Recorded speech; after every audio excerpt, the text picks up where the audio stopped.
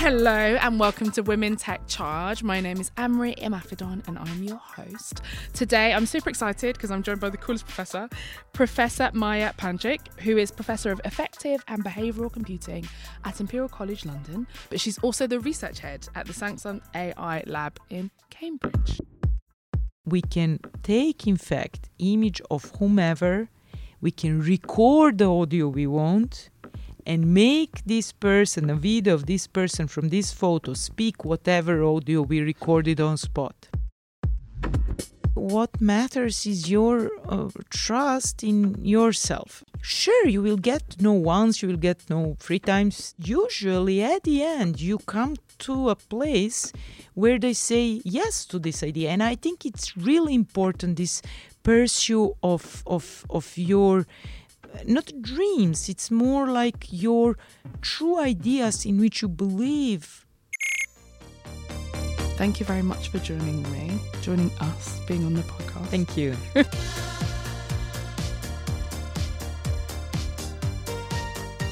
So you are a professor in all the coolest things that we have at the moment. When we talk about tech trends, we have AI, we have deepfakes. There's lots and lots of things that are part of your remit. But you're also with Samsung doing this as well, which is a rather large consumer brand.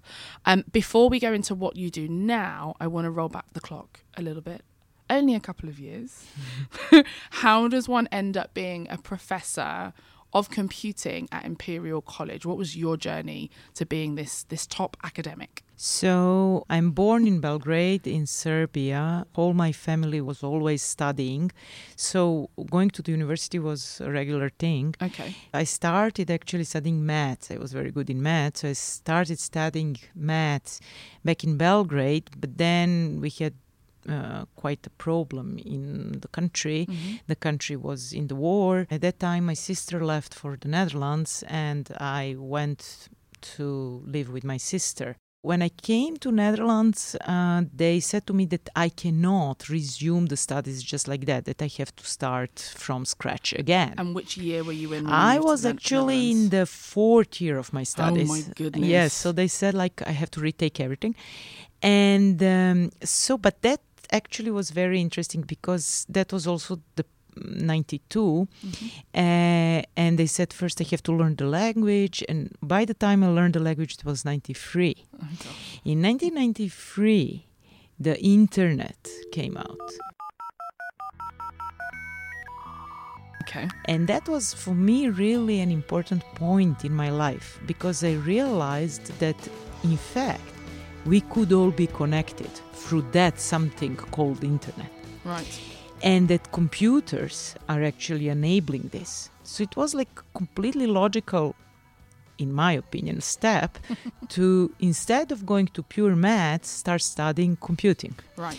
So I did the studies at the Delft University of Technology. I did my bachelor's, I think, in 2 years. And then I did my master's in another year. Mm-hmm. And then they asked me whether I want to stay for my PhD, and I said, sure. I mean, it's interesting, right? Mm-hmm. And also the topic was very interesting because I was asked actually to do face analysis. This was in which year was this? Now we're talking about 1997. Wow. Okay. So in principle, it was a very interesting idea for me, and we started working on automatic face analysis. And this was in the Netherlands? In the Netherlands. So we were actually, at that time, in 1997, there was only one group in University of California in San Diego, mm-hmm. led by Teres Sejnovsky, and Marnie Bartlett at that time was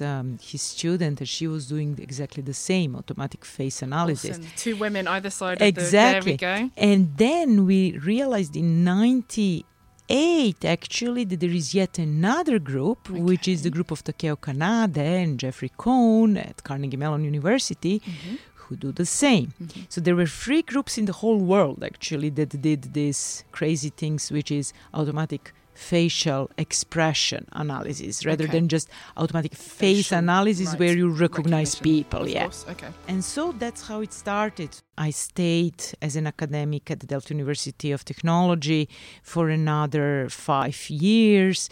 And at that time, we were thinking as a family to move away. So we came to UK and I came to Imperial College. So I applied just like everybody else applies. At that time, I think it was 121 applicants who applied.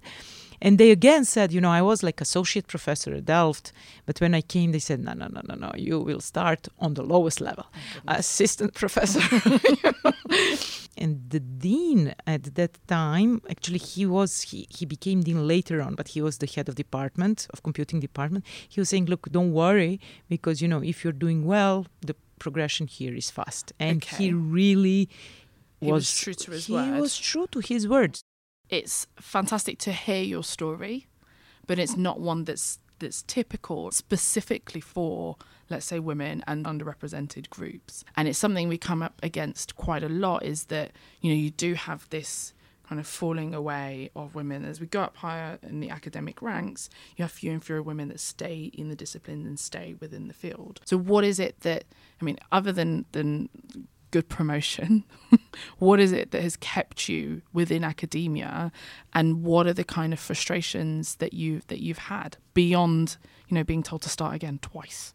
Everybody copes with certain things. Not everything is accepted. Not everything is easy. I mean, all of this.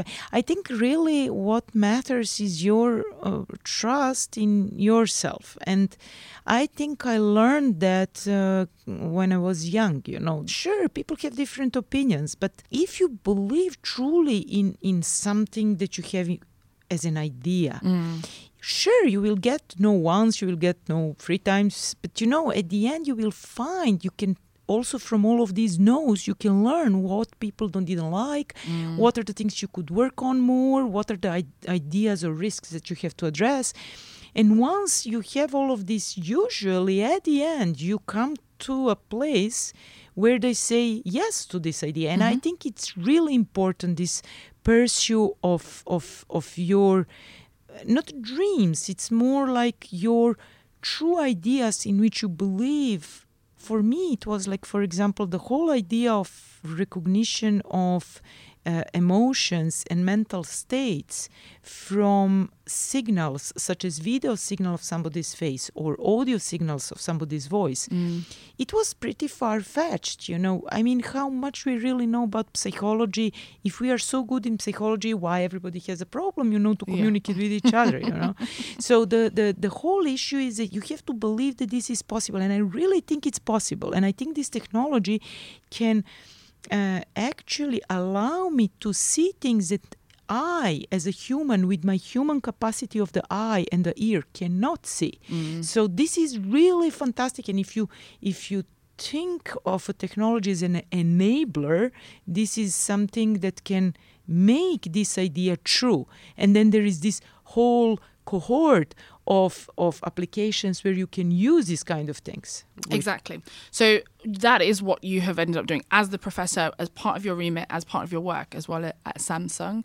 There's lots of technology within this facial expression recognition, as we can call it, that you've been doing since the 90s, that you've been able to then extend out to lots of different uses. So can you explain to us maybe some of the kind of core technologies in the work that you're doing before we talk about the uses for them? So you have, say, life and research before 2016, and you have the life and research after 2016. Why? Because around 2016, that's actually pretty late, but say around 2016, deep learning became really, really popular. Right. And the name of the game changed completely. Before that, we were using many various techniques for computer vision and for machine learning. So how this whole thing works is you have a video signal. You have to analyze this video signal. So what is a video signal? A set of pixels, right, per image. And then you have a number of images per minute, right, per second, right? So what you need to do is you analyze these pixels to find first the face. Once you find the face, you then can analyze the features in that one picture, like, for example, the edges, or where is say dark, where is light part. And we call this feature maps, right? These are, for example, feature maps. You can call them. In principle, there are a set of features that you need to extract from each image. But then what you have to see is to track the changes in those features, because the changes in those features will actually tell you something about this expression.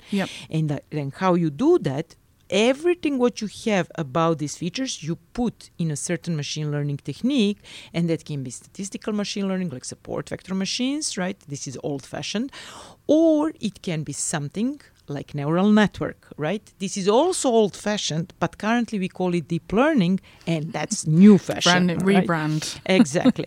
So in principle, what you want to get out of this machine learning is the interpretation of this facial expression. So for example, if I smile, the changes in the pixels around my mouth and my eyes will be such that they actually indicate this is the smile. So I will learn from many examples that this is how a smile looks like, right? Okay. So that's how the technology approximately works.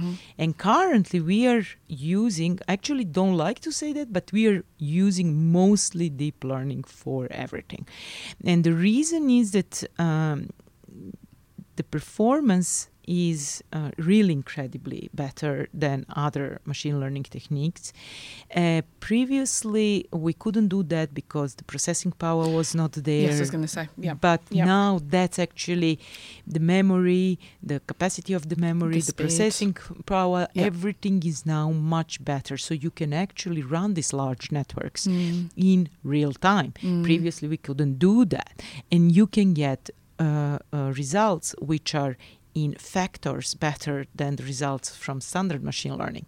However, a big problem with the deep learning is that deep learning is not fully explainable. So things which are happening within this black box called deep network are very difficult to prove theoretically. So this is one of the problems that we face with the deep learning, and that's because a lot of these kind of feature maps and the things that we're tracking in between, we don't necessarily know how that's been processed or what the relationships are that have been done, because it's so many calculations we do not even that were know, done as part of that, right? We don't even know which features are taken. Okay.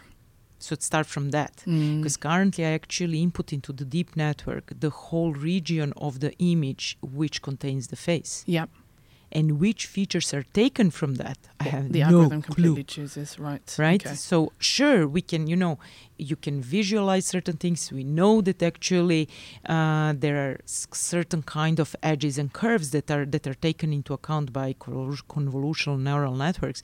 But in principle, which exactly in what is the trigger to take something as a good feature or not. This is something that, in fact, everything happens by itself. And we also do not know whether the features that you train the network on a set of images will be really applicable to another set of images. When we look at image recognition gone wrong, this is where we see kind of the example where you see kind of people of colour as gorillas, or you kind of don't spot that. This is because these are the so-called biases, because you didn't have in your training set enough of examples, such examples that would actually tell these are also features that you have to take into account. You have to be very careful about the data that you use, and you have to clean this data very well so that there is no bias, or to add the data that there is no bias. And once you have that, so you have unbiased data, which is like almost impossible, but okay, if you have that, then in principle what you learn will be correct. Time for a break. Send me a message using the hashtag Women Take Charge, and please subscribe and rate wherever you listen to podcasts.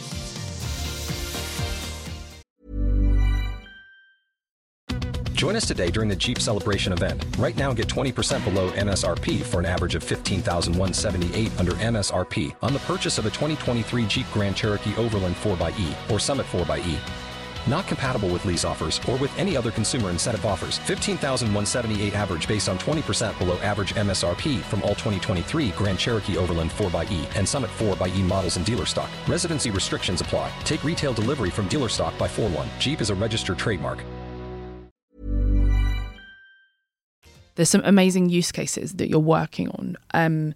Should we start with the autistic children example? So one of the problems that we have with autistic little ones is that they miss something which we call gestalt. Gestalt is the ability of the brain to see objects as a whole. So when they look into our face, they don't see the face as a whole. They see the eyebrows, they see the eyes, they see the mouth. And all these things, parts, are moving in all possible directions. Independently. And this is very confusing for them. So what is the reaction of the little ones? They don't look at our faces. What is the consequence of that? They don't learn. When do we laugh? What is the laughter a reaction to? Okay. What is the frown reaction to? As another consequence, they do not know how to express when they are happy, when they are upset, when they are sad about something. Because normally that's a cue that they'd have taken from learning from others. Yeah. Exactly. Yeah. So what we also know about autistic little ones is that they love technical things. They love robots. Okay. Because they understand robots. They're predictable and they are set of very clearly, logically combined parts, right? So we thought, okay, let's try to teach the little ones what are the typical expressions one should show when. But we do that with a robot. Right. And why we thought that this would work very well, because when you have a human teachers they're very good. I mean, with teachers who teach autistic children, they are exceptionally good. They know what they do. But still, we are only humans. So when we say, when I'm happy, I smile, what people do is emphasis. They raise the eyebrows, they open the eyes. Which is not a natural smile. Exactly. So you're giving them the wrong data. So exactly. So the whole point is that the little ones still get confused because that's not a full smile. Yeah. And with the robot you can program. It's always a smile, right? And nothing else. So this is what the whole idea was. Have a camera on the robot that would observe the child. If the child, you have a therapist next to the robot and the child, the therapist says, okay, when you are happy, how you would, what would be your reaction or what would be your facial expression? And then the child makes a facial expression. The robot would recognize this and say, okay, that means that's what I would do as well. Yeah. But if the child shows something which is not expected, the robot says, let me show you how I will show, for example. Okay. You know. So this is the kind of loop, interactive loop, in which the little ones really get excited about it, and we believe can learn much better about these expressions. So there's a lot of kind of good uses. Deepfakes, of course, is another kind of element of your work, part of your remit.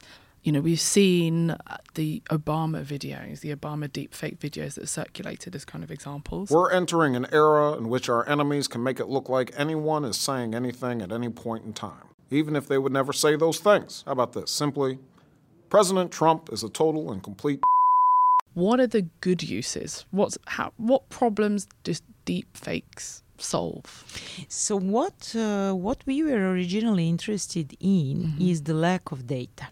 When you work with deep learning, one of the issues that you need to address is having a lot of data to train your networks on. When you now work with expressions and emotions, you simply don't have this data because there is no such data. And it is very expensive to come up with this data because you have to label this data in terms of those emotions. And to do that, you have to have human observers who will watch all different data and annotate that. Okay. And we were thinking, okay, we are a group that works on AI. We know quite a lot about generative adversarial networks. Generative adversarial networks are fantastic for generation of new data. Why don't we try to generate new data, given that we know how we can learn how the expressions look like? So we just have to generate new data that would look like the data that we have, for which we do have annotation. So that's how the whole story started. Oh my goodness. And we came pretty far. Things that we currently can do are really impressive. We can take, in fact, image of whomever. We can record the audio we want and make this person, a video of this person from this photo, speak whatever audio we recorded on spot. And what is that good for? Our idea of building more data for training of our programs for emotional speech. This is very important for us because, speech as such is understood by Alexa, by Google Speech, by all these speech engines, as long as you do not have any emotional outbursts. The moment the speech becomes emotional, the recognition rate falls down for 30 or plus %. So you have to speak to Siri with no emotion. Absolutely. God, that's really And also, if you are older and you speak to Siri, Siri will not understand you. And the reason is that the speech rate at which you speak is not a prototypical speech rate that actually middle-aged people use. Goodness. So it is really interesting, and for that this is why we wanted so badly actually to generate exactly, and hence build actually the engines that would work better, on emotional speech, on accents, on older speech, and so on. But we needed a tool to do this, right? You've created Frankenstein in order to do that. But, of course, there is a lot of bad use. Yeah. Another consequence of that is that we actually saw a lot of things, how you can recognize that a video is fake. Yeah. So, and this is currently our main focus, to actually help. There is a large initiative by a number of companies and a number of universities. At this point are mostly universities at United States, and I think Facebook is also in. The reason is that they are preparing actually for elections, and that they're very much afraid that these kind of videos could actually tweak right. It will happen, and it's coming. Yeah. So and they started this initiative of actually fake videos detection, and we will try to help because we currently have this really good mechanism of generating the videos. We learned on the way quite a lot of how you can recognize fake videos. So you are a pioneering lady. This is why I was excited to have you here. You were working on this facial expression recognition in the 90s when, before this 2016 big bang, right, of the rebrand of deep learning. What do you think is coming next? I've got a quote here from you that says that you believe speech might be rendered unnecessary if brainwave to brainwave transmission aided by AI becomes reality. Yes. What is coming next? Well, I think that our thoughts are much richer, and our brain signals are much richer than the dictionary that we have to express those thoughts and ideas. Right. We can actually catch these thoughts and ideas and waves with EEGs. And EEG stands for? For electrical and electromagnetic or something graphs, right? Yeah. So what it is... which is the brainwaves. You have actually kind of electrodes which are put atop of your hair. It's like a kind of a cap that you put, and then these electrodes are all over your head, and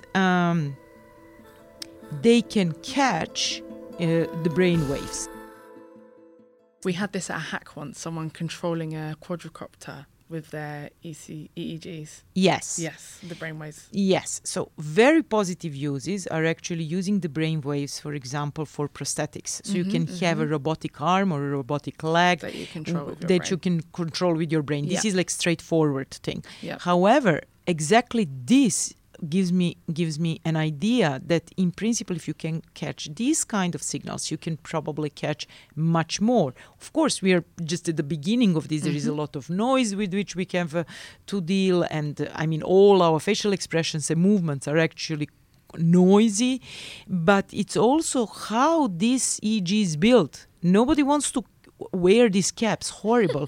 So the issue is probably to build something which looks like a gadget, looks good, like, you know, the Headphones earphones, or something. exactly. Yeah. And then having, you know, on that part of your head caught electrical the waves of your brain waves. The issue is, however, that I do not know whether we will have enough from just the central part of the head, whether this should actually go on the back of the, and so on and so forth. So, but if this would be possible, what would happen is that we will be able to transfer these ideas in a raw format of the brainwaves to somebody else. And I think this is brilliant. Literally reading minds. This is brilliant, isn't it? Because you don't have to put it into this very narrow tube, which is speech, which limits you horrifically in the way you can express your ideas and your thoughts. Right? So literally, everyone becomes a mind reader. I think this is, I believe this is great, but it has a lot of issues. And one of the issues is that there will be no lies. Lies will not be possible. We will live in a post-lies world. There will be no more lies. Not possible. I know that's a rallying call for homework to lots of people. Imagine a world with no lies. Wouldn't that be amazing? After post-truth, we have post-lies. There you go. I think there is not a better place in this conversation for us to end than with that. That's homework. That's homework for our listeners. Go out, be that person. Maja's got it right several times before. I'm sure you're right on this one. Please come into technology. Come and be an engineer. Come and help us create a post-lies world.